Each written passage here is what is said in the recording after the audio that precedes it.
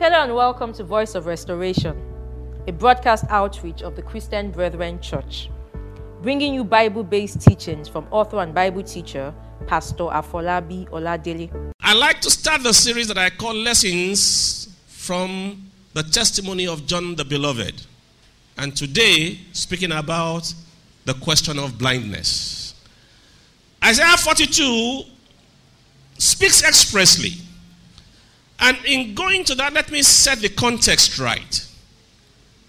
Tomorrow, we are starting week 26 of the year. How many weeks do you have in a year? 52. So if you are in week 56, that's telling you what? You are midway. And today's ministration is one that is intended to call all of us to take stock. When you get to half of a thing, you can look back on your journey so far. How well have I run? How well have I conducted myself? Half speaks to division. And in this particular case, a division that can either lead you to rebellion or one that will cause you to move away from rebellion and follow the Lord. One of the high points of the ministration in December, which is where I want to start, was the exegesis that Pastor Dele did on Romans 11 concerning the nation Israel. What was it that Israel did that brought it into the point of blindness? Can you give me Hebrews 11, please? Sorry, Romans 11:7, excuse me. Romans 11:7. And then what happened? Well, when Israel tried to be right with God on her own, pursuing her own self-interest, she didn't succeed. The chosen ones of God, who were those who let God pursue his interest in them, and as a result, received his stamp of legitimacy. David said, God gave them the spirit of slumber, eyes that they should not see, ears that they should not hear. David said, let their table become a snare unto them. Their bounties, let it become what will make them to stumble. Blindness is not necessarily having eyes. As I'm looking at you, it has nothing to do with physical sight. And it's a blindness that we want to trace this morning, how it applies to me, how it applies to you, looking at the foundation of what was laid at that point in time. There was something that was central to the failure of Israel. Something that made it impossible for them to have the right understanding, the right sight concerning what God was doing. We want to trace that. And that's why I thought it was important to cast our minds back. For you to get this, you need to see what happened to Pharaoh. There are 19 times in the book of Exodus where he spoke about Pharaoh hardening his heart. But if you're a diligent student of the scriptures, you will find that actually 10 times it was Pharaoh himself hardening his heart. The remaining 9 times, God was just doing what? God was helping along a trait that was already inside him. Do you understand me? It takes something that is inside you, for which you have been corrected, warned, spoken to so many times, and for which you are resistant, for God to then begin to support it to fulfill his purpose. Do you understand me? 19 times in the book of Exodus, the phrase Pharaoh hardened his heart. Pharaoh hardened his heart. If you read it through, you will question, maybe God created him. The God that created him also gave him a chance by sending somebody to him, let my people go. Inside Pharaoh has been a proclivity to be stubborn. And if after several times of God warning, speaking, God then began to do what? That's what you want? Go with it. That's what you want? Go with it. To bring to pass his own divine purpose. And if you understand that foundation this morning, you would have come a long way in understanding what it is the Lord wants to speak to us this morning about who is blind, but my servant. Every occasion that God has spoken, there are patterns to it that you find in the Word of God. And I took my time as I reflected, studied the book of John. I saw different instances of blindness. Blindness amongst the people who were the people of God, who had been people who are surrounding Jesus in the day-to-day living. And I want to unfold some of these things to you in a way that I have had to examine myself, in a way that you need to examine yourself to see whether you are not blind. The question we're asking, that I asked myself, I said, Lord, how can your servant be blind? People who are called your servant, is it possible for a servant of God to be blind? I will show you from the Word of God that the answer is yes. You can have been in this assembly for as long as you have been coming and still be what? Blind. You can have walked with the Lord for as long as some of us have walked with the Lord, and you are still what? Blind. The danger is you don't have too much time. Because blindness that is persistent to the point where you are out of sync with what God is doing, God will work with you to bring forth his glory.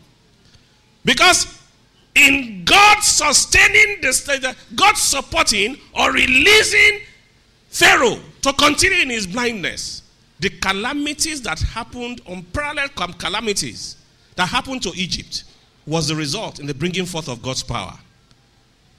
I don't pray that any one of us, for whatever reasons we are blind, whatever the core of our stubbornness or our resistance to the things that God has been saying to us, will get to the point where we become the victims of his power. That's why this word is coming today. That every one of us may take a second look at ourselves and see what it is that God is saying. Exodus says Pharaoh hardened his heart 19 times. Out of that total, 10 say God hardens Pharaoh's heart, and 9 that Pharaoh hardened it. This shows a balance. Undoubtedly, Pharaoh had a tendency towards stubbornness, but God helped him along whenever it was necessary. James 1:21. These were the things that James understood when he began to admonish the people to whom he was writing. He said this: get rid of all filthiness and every superfluity of naughtiness. That phrase I've never escaped it. Each time I've gone through it, it just says there is something about that naturally outgrows from you. That's what superfluity means. Something that is rampant. Something that just comes naturally. Something that just outflows naturally. It says, get rid of it. I believe it was with reference to the kind of things that happened in the life of Pharaoh that admonition came. That those natural tendencies that flow, that are contrary, you'd better check them before they become a tool by which you get destroyed. It's a time for me. It's a time for you to look at all the things that are around us, and we'll go into different dimensions of this so we understand, and the Lord will help us so that we can get free. So this suggests that on occasion, God will allow persistently resistant or disobedient free moral agency to suit the purpose he is working out.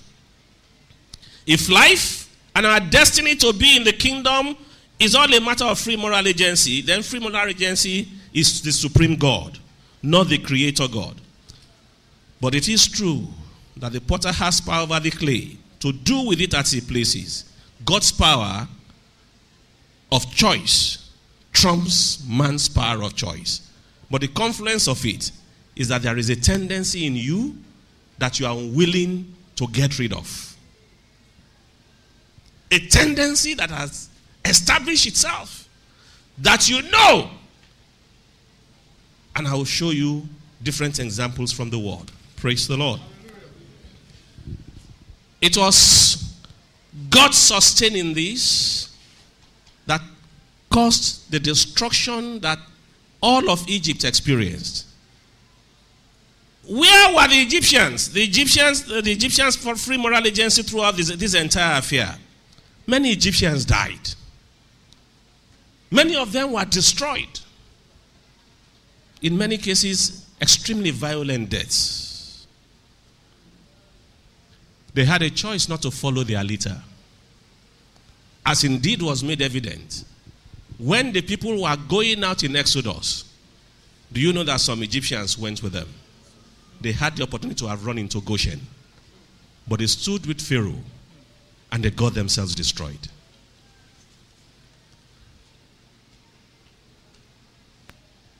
Let's take a big breath at that scripture of Isaiah 42, 18 and 19.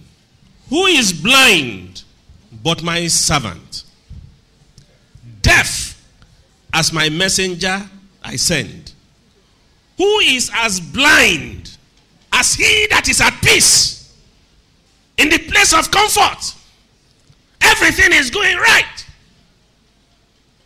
Nothing to worry about. But my emphasis to us in this scripture is, can a servant of God be blind? Preponderantly, every one of these translations was speaking to the fact that yes, a servant can be blind. Now, we know that there are some scriptures that were spoken specifically to Israel. This was one of them. But we also know that lessons from this were written so that those of us who are coming behind, we don't fall into the same situation. All right? So don't say, well, this was spoken concerning Israel. It's written for our examples. So that you know from what the word of God is saying, that a servant of God or the servant of God can be blind. Webster's Bible translation, it puts it this way. Who is blind but my servant? Who is blind but my servant? Or deaf as my messenger that I sent? Or deaf as my messenger that I sent. Who is as blind as he that is perfect? Who is as blind as he that is perfect? And blind as the servant of the Lord. And blind as the servant of the Lord. The story of the rich young man tells you of somebody who will consider himself perfect. But when he came to the point of really seeing whether he saw right, something else showed up. That it was really what? He was blind. I'll give you more examples. Who is blind except my servant? Wow. Who is blind except my servant? Or deaf like the messenger I sent? Yes. Who is blind like the one who has my trust? Who is blind like the one who has my trust? Remember another example that was given in the ministrations of December last year. That servant who went and delivered a message, and God told him, once you are done, don't look back. And another old prophet came and met him on the way. His was somebody in whom the living God had put his trust. My messenger whom I've sent. And somebody else came along the way, and he was blinded, and he lost his life. I gave you these different translations, and as we shall dig deeper this morning, the truth is, the servant of God can be what? Can be blind. Are you a servant of God? Are you a servant of God? Then you recognize that you can be blind. And it is to forestall that we are starting this way this morning. So that you will see the examples that I will show you from the Word of God and what caused the blindness of those who have stayed around the Word, who have stayed around the Lord. And in these times, I will not be using Old Testament examples. I'll be using examples taken right from the New Testament so you can see what is at stake for me and for you as we press forward in this journey that is about to end. Praise the Lord. The next Bible translation says, My servant is what? Truly blind. Wow. It's not just blind now. Really. Is truly what? Blind. My messenger is truly deaf. What that next phrase says what? My covenant partner. Wow. Who are the covenant partners of the Lord? Me. You. And if the scripture contends so determinedly in telling us that yes, you can be my servant and you can be blind, then it is reason for us to ponder and look at the 6 months that have gone. How have I walked, Lord? How have I walked, Lord? How have I walked, Lord? Different ministrations pointing to things that were going to happen, and many of us have still fallen into those things when they happened.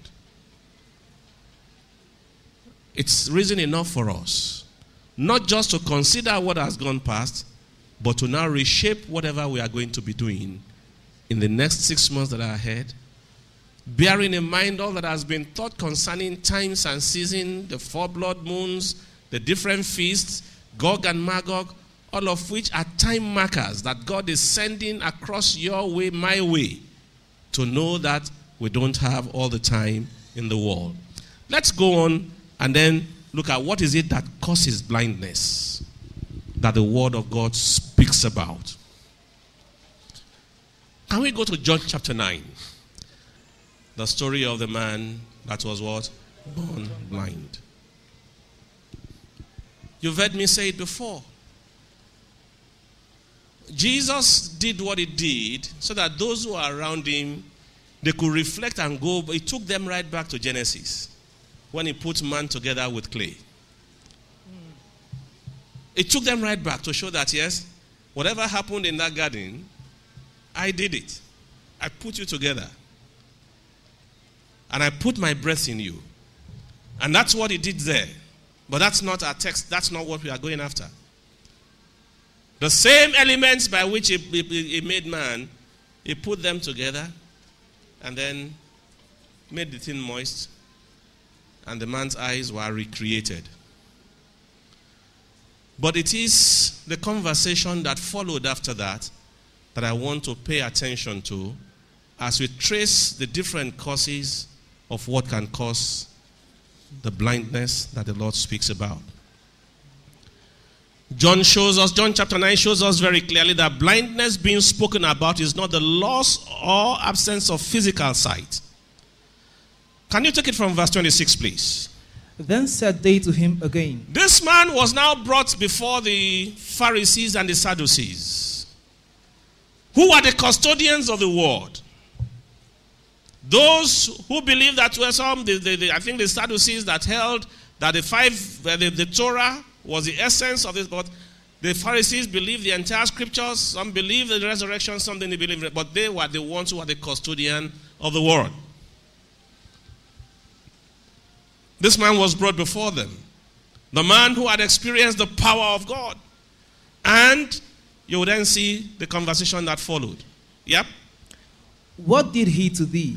Yes. How opened he thine eyes? Mm-hmm. He answered them, I have told you already, and ye did not hear. Wherefore will ye hear it again? Will ye also be his disciples? Then they reviled him and said, Thou art his disciple, but we are Moses' disciples. We are not his disciples. you are his disciples. They put a dividing line. Why? The question you should be asking yourself. Go on. We know that God spake unto Moses, as for this fellow, we know not from whence he is. The man answered and said unto them, why therein is a marvelous thing, that ye know not from whence he is, and yet he had opened mine eyes. Now we know that God heareth not sinners, but if any man be a worshipper of God, and doeth his will, him he heareth. Since the world began, was it not heard that any man opened the eyes of one that was born blind? If this man were not of God, he could do nothing. They answered and said unto him, thou wast altogether born in sins, and dost thou teach us? As they cast him out. Jesus heard that they had cast him out, and when he had found him, he said unto him, dost thou believe on the Son of God? He answered and said, who is he, Lord, that I might believe on him? I wanted to just stop for a moment here. The same question that the Pharisees and the Sadducees faced, that they didn't know the Lord. This man also did not what? He didn't know the Lord. But there is a difference in attitude. A difference in that something that comes across very quickly. This man said, I don't know. Where is the humility to say, I don't know? Where is that attitude that says, I can bring myself down? Because when you then begin to break down the things that were spoken by David, as we reflected in Romans 11, at the center of it is the matter of the God that I call self. The God that is called who? Self.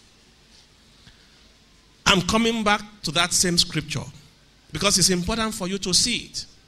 Written black and white, but here this man also didn't know the Lord. He knew something had been done in his life. He knew that this power only could have come from God. These people were unwilling to accept that Jesus was the very God himself, because that would upstage them. That would take them away from their dominance. And I will show you those who are constantly negotiating self-preservation, they become the slaves of self. We'll show that from the word. Finish that scripture. Jesus responded to his simplicity. He responded to his ignorance. Said, show me who he is. And the Lord said, I that am speaking to you, I am what? I am he. Finish the scripture. And Jesus said unto him, yes? Thou hast both seen him. Yes? And it is he that talketh with thee. Yes? And he said, Lord, I believe. And he worshipped him. He believed and he worshipped. And Jesus then made a statement here. For judgment I am come into this world, that they which see might not see. That they which see, they might not see, and that they which see might be made blind. The Pharisees and the Sadducees, they cut the message. Because Jesus was saying to them, you think you see, but you are blind. What was the cause of blindness? What was the cause of their blindness? Adamant, incorrigible presumptuousness that claims to know, that claims to be right. And those things eventually turn to a hatred for the truth. I claim to know, I claim to be right. Nothing that you can tell me can change my position. Are you such? Are you such a person? Because we speak of so many things, messages are preached, and you dismiss them with a sleight of hand. These are Pharisees, and they didn't do differently. They did not do differently. Oh, talks are just spoken his own. He's speaking about me. Dele is coming after me. That's exactly what was happening here. It's not different. It is not different. When the word of God is coming to you, what do you do with it? You want to preserve your status quo, the position that you have held, not knowing that there is something in you that God is touching. What I call that proclivity, that tendency to do something wrong that God wants you to deal with. But you'd rather stay with it. Be careful. Like Pharaoh, God, it will come to a point where God will say, well, I will use this to bring to pass my purpose. It may end up in calamity.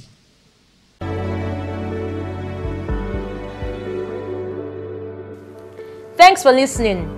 Join us again on Wednesday for the concluding part of today's sermon. For more information on today's episode, please call 0803 3628 796 or visit us online at tcbc.org.ng.